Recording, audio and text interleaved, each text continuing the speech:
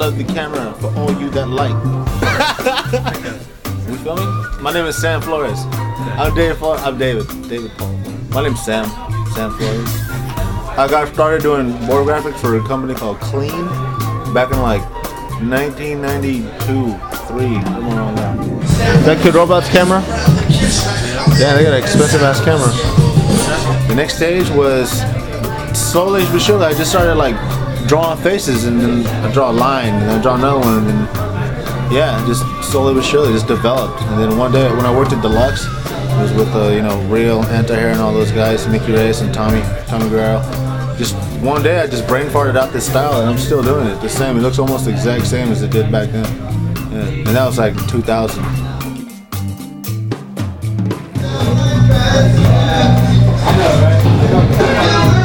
Sam Flores. There it is right there.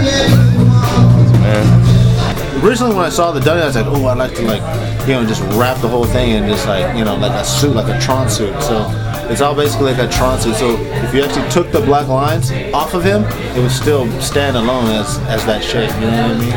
But it'd be see-through. And that's my next idea for a toy. It's gonna be a completely see-through figure. You heard it here first. The outlines only.